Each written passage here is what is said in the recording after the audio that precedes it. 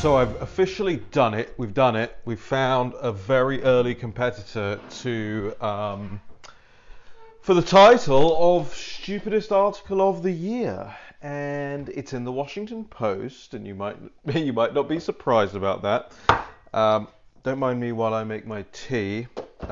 Today is going to be a very healthy tea, which is basically just garlic, ginger, Manuka honey, lemon, apple cider vinegar, and maybe some turmeric. Yes, some turmeric. Anyway, so this article is in the Washington Post. It's titled 6 Things People Believe About Politics That Are Totally Wrong. And this is by somebody called Paul Waldman. It was published on January the 16th.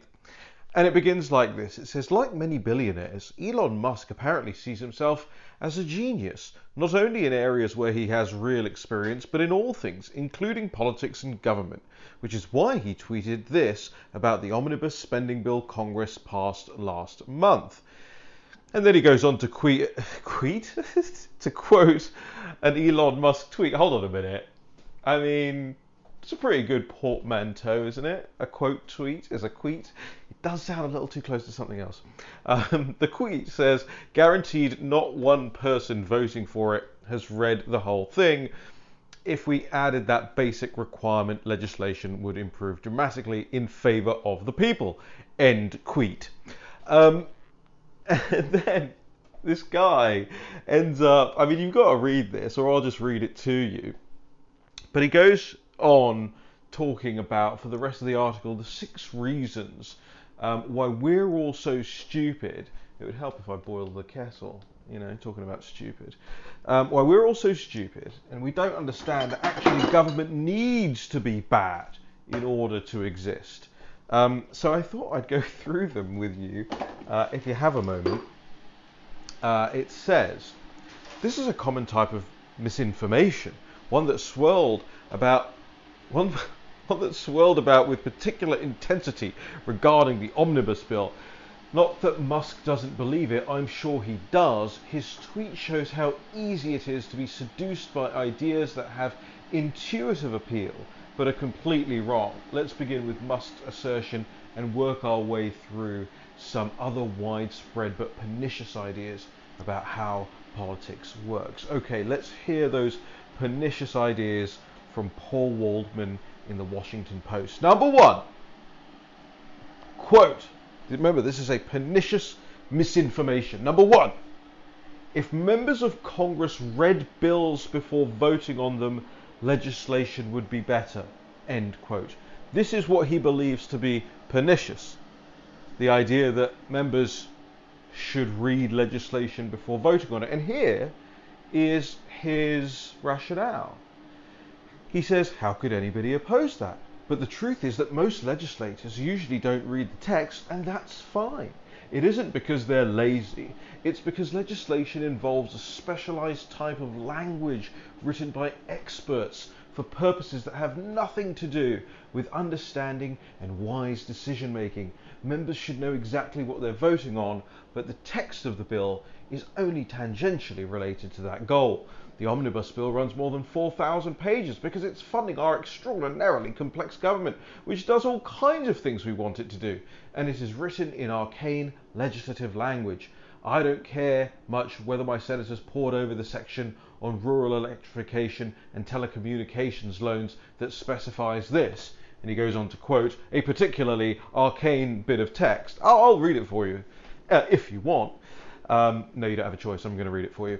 Quote, for the cost of direct loans is authorised by Section 305 D2 of the Rural Electrification Act of 1936, 7 US Code 935 D2, including the cost of modifying loans as defined in Section 502 of the Congressional Budget Act of 1974, cost of rural telecommunications loans, $3.726 million.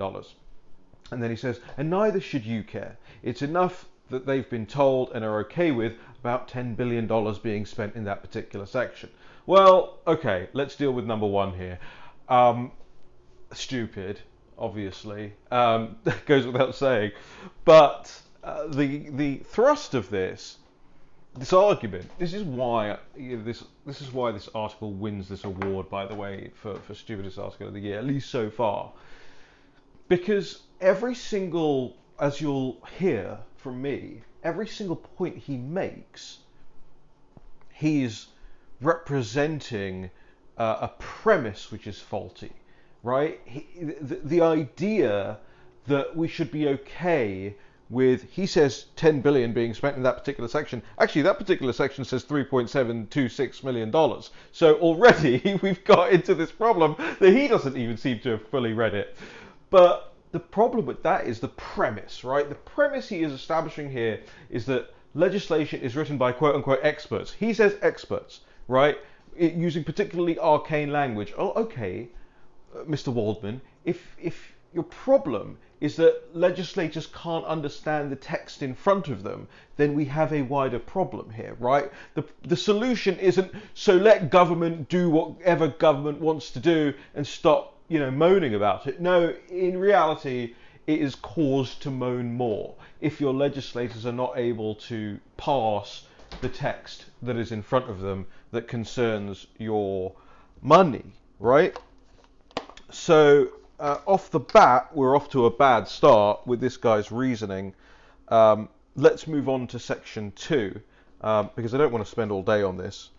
As you know, I'm quite frugal with my podcast. Oh, sorry about that. Adjusting the microphone here. Still getting used to doing these while moving around, as in this case, making a cup of tea, which I always do now on these things. Number 2, quote, again, pernicious idea, right? Quote, if only we stopped wasteful spending, we'd solve most of our problems. Okay, so a pernicious idea is to stop wasteful spending.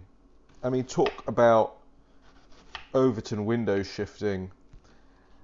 Let's see his rationale for it here. Quote, waste is bad after all, and there is plenty of waste in government, just as there's waste in pretty much every corporation and non-profit organisation everywhere.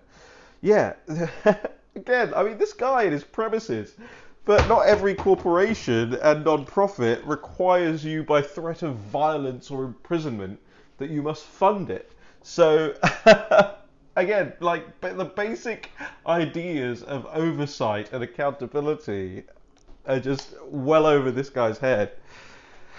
Waste is bad after all. There's plenty of waste in government, just as there's plenty of waste in pretty much every corporation and non-profit organisation everywhere. But when someone rails against wasteful spending, they seldom specify exactly which spending is supposedly wasteful.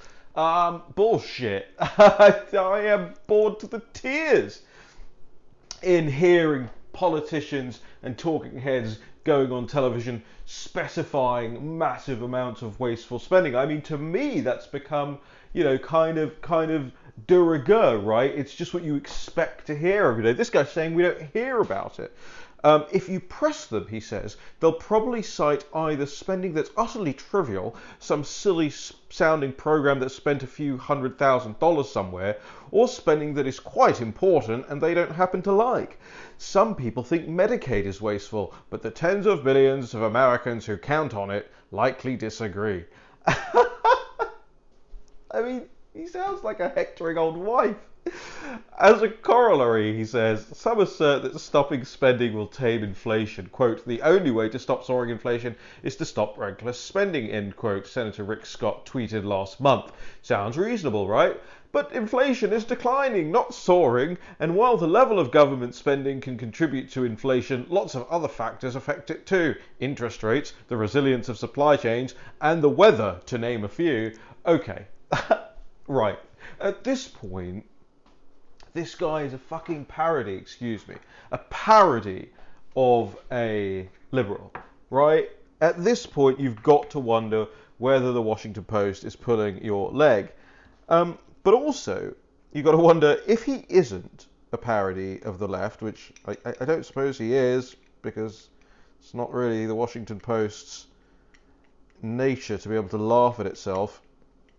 Well then, this is a really bad problem they've got in terms of who commissioned and edited this. because it's. I mean, look, he's allowed to embarrass himself. You're allowed to be stupid. It's a relatively free country. But as an editor, I'm not sure you should be publishing something like this. It's embarrassing. It's embarrassing because his corollary, he says, is that firstly, that inflation is declining, not soaring. I mean, I guess if you're looking at it over like the last 45 days, but lots of other factors. Remember, interest rates, the resilience of supply chains, and the weather, to name a few. Yeah, okay, well, nobody's denying that. I mean, Rick Scott wasn't denying that other factors can play into inflation. These guys happen to choose some of the ones that are, again, extremely contemporaneous and not necessarily, founded in greater, wider economic theory. Rick Scott was saying that massive government spending bills at a time of already, economic uncertainty given the pandemic is probably going to raise prices quite a bit. And if you want to tamp down on that in the biggest possible way, you maybe don't authorize the federal government to be spending $5 trillion, dumping that into the economy. I mean, am I having to give an economics 101 lecture to this guy at this point? Number 3. Quote, my family balances its budget. Why shouldn't the government? End quote. Again, remember, this is a pernicious misinformation that occurs about government. That's how we describe these things before going on to, invent these straw man arguments. He says the reason is that the government is not a family or a household. Oh, here I was thinking the government was a family or a household. For instance, when times are tough, deficits do and should go up. That's because the government brings in less revenue and has to do more to help people. If the government I want to speak in this guy's voice. If the government slashed spending during every recession to balance the budget, it would only make things worse. Yeah, obviously not true. I'll continue. Your family also probably borrows money to invest in important long-term projects that cost too much money to pay cash up front, like your home or education. So should government. Okay. Do I need to? He starts by saying the reason is that the government is not a family or a household. He actually means nor a household. And his editor does too. And then he ends by saying, your family also borrows money, so should government. Well, hold on a minute. I thought government wasn't my family or my household, nor my household. See, I'm doing it now. But now, by the end of his 75-word argument, it is. So it does do, my family does that, so government should do that. Right. Number 4. Oh, this is good. Number 4 is, I think there's about 20 words justifying this. This will be good. Quote, government should be run like a business. End quote. A pernicious misinformation. Okay. But government isn't a business. Oh, government isn't a business, guys. I'm so glad this guy wrote this in the Washington Post. I've been thinking government was a business all this time. I've just been thinking that it's a business that I voluntarily go in and spend ridiculous amounts of money with a return that shows almost nothing. Oh, it's not a business. Okay, government isn't a business. It's not an enterprise devoted to obtaining profits.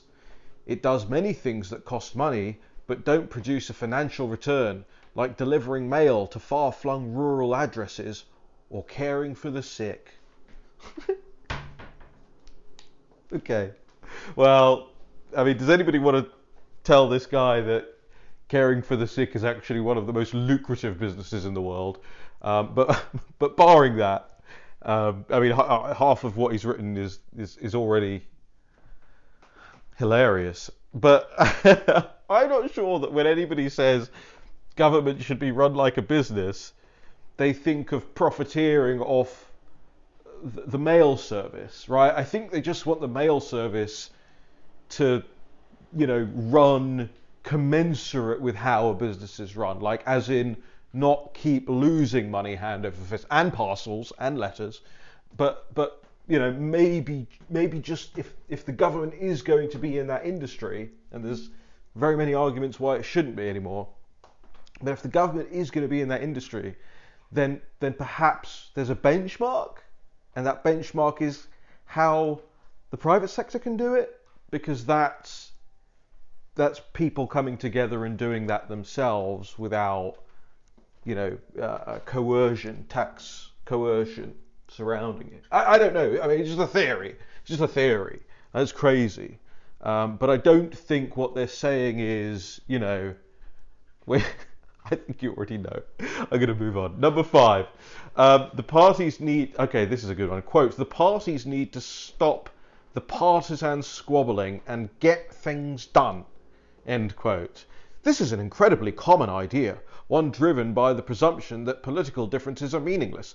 But especially in our polarised age, political differences are incredibly meaningful. Partisan squabbles over questions such as whether abortion should be legal, whether taxes for the wealthy should go up or down, what to do about climate change, whether to extend health coverage to more people, and whether workers deserve higher pay, just to name a few. There aren't non-partisan answers to these questions just waiting to be seized if people would put aside party loyalties. Those loyalties are driven by deeply held values, and a lot of the time conservative and liberal values aren't compatible. Right, so he sort of gets this right. In this case, the premise is correct that the values differ massively. And we're the ones who've been saying that for so long. And every time we say that and we talk about the divided America and the national divorce and all of that, the left just goes, oh, you're insurrectionists, you're terrorists, you're trying to destroy everything. He seems to be admitting that premise is correct here.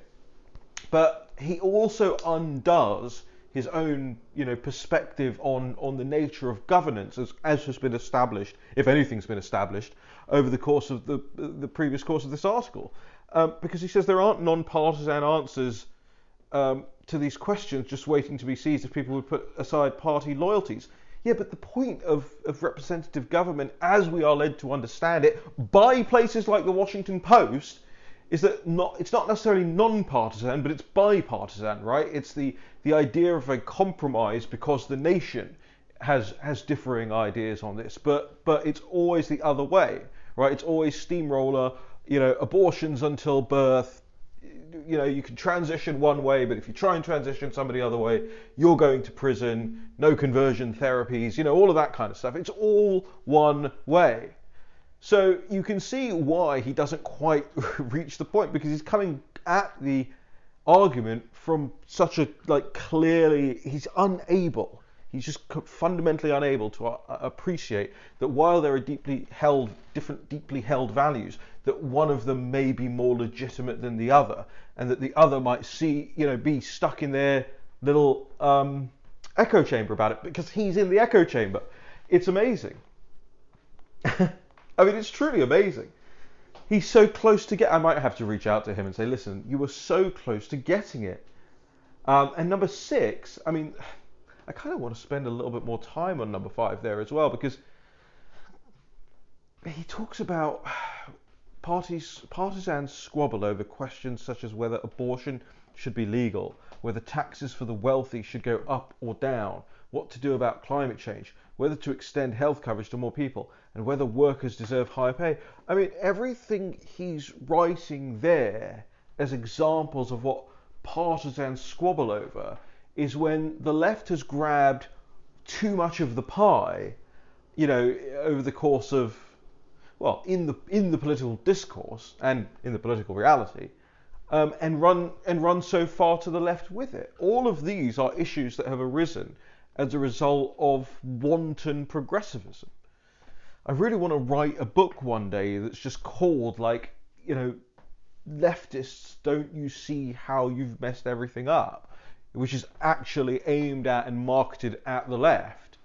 I wonder if any of them would bother to read it. Number 6, quote, we need more people in Congress who aren't politicians, end quote. Wow, what a dangerous misinformation to suggest that we need people in Congress who aren't politicians. You see what he's doing here? I mean, he's creating this situation where, I'm going to add this honey, where he is sort of othering, basic constitutional ideas, not even constitutional ideas, basic ideas of representative democracy. Magna Carta. It's this kind of technocratic, we know better, don't you dare. But what's interesting about it is it's written by somebody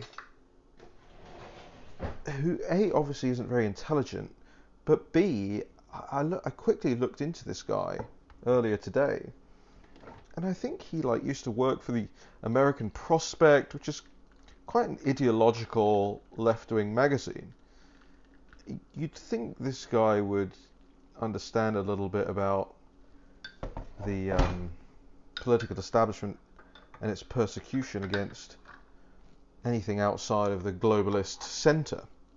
And the reason I say that is because, the American Prospect and those guys were not really welcomed into the general left-wing fold. I mean, it's not as if it's their Fox News. It's on the peripheries as far as a lot of leftists are concerned. Anyway, I guess he just didn't learn anything. You hear this often from first-time candidates who present their lack of qualifications as their key qualification. Yes, politicians are prey to some bad tendencies: self-aggrandizement, cravenness, short-term thinking.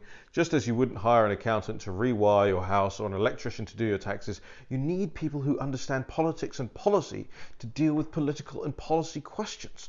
To return to the omnibus spending bill, none of this means that there aren't objectionable things in there. There are, but they didn't get there because members didn't read the bill, or because anyone was being reckless, or because of a deficit of common sense. They were choices, some of which you might like and some of which you won't. That's how policy making works.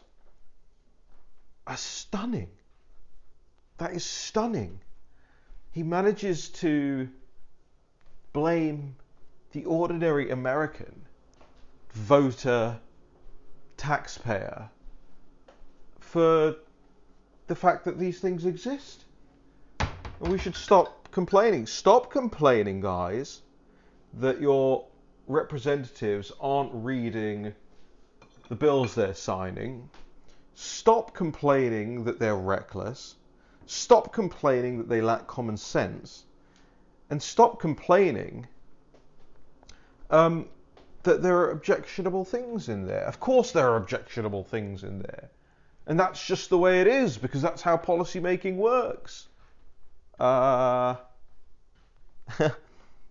mean, this is really, really pernicious itself, I think. An attack on the idea of having non-swamp people in the swamp. I mean, that's what it's all come down to, hasn't it, over the last several years, is that some of you guys kind of started waking up to this stuff probably quite soon after the Iraq War. Some of you may claim prior to that. And now it's just got to a point where, 2016, Brexit, Trump, the sorts of people that were being allowed to work in government jobs, the Trump administration, ghastly, ordinary people with ordinary people ideas, who actually ended up doing things a whole lot better than these so-called experts. Well, ladies and gentlemen, I mean, that article already has 2,500 comments on it, so maybe the thing was a massive troll. I don't know, just to trigger comments and clicks and to get me to do another podcast. But I present to you, I will read it one more time, by Paul Waldman in the Washington Post opinion section today. 6 things people believe about politics that are totally wrong. I submit that to you so far as the worst article I have read this year. And now I'm going to go enjoy my tea. Have a good day.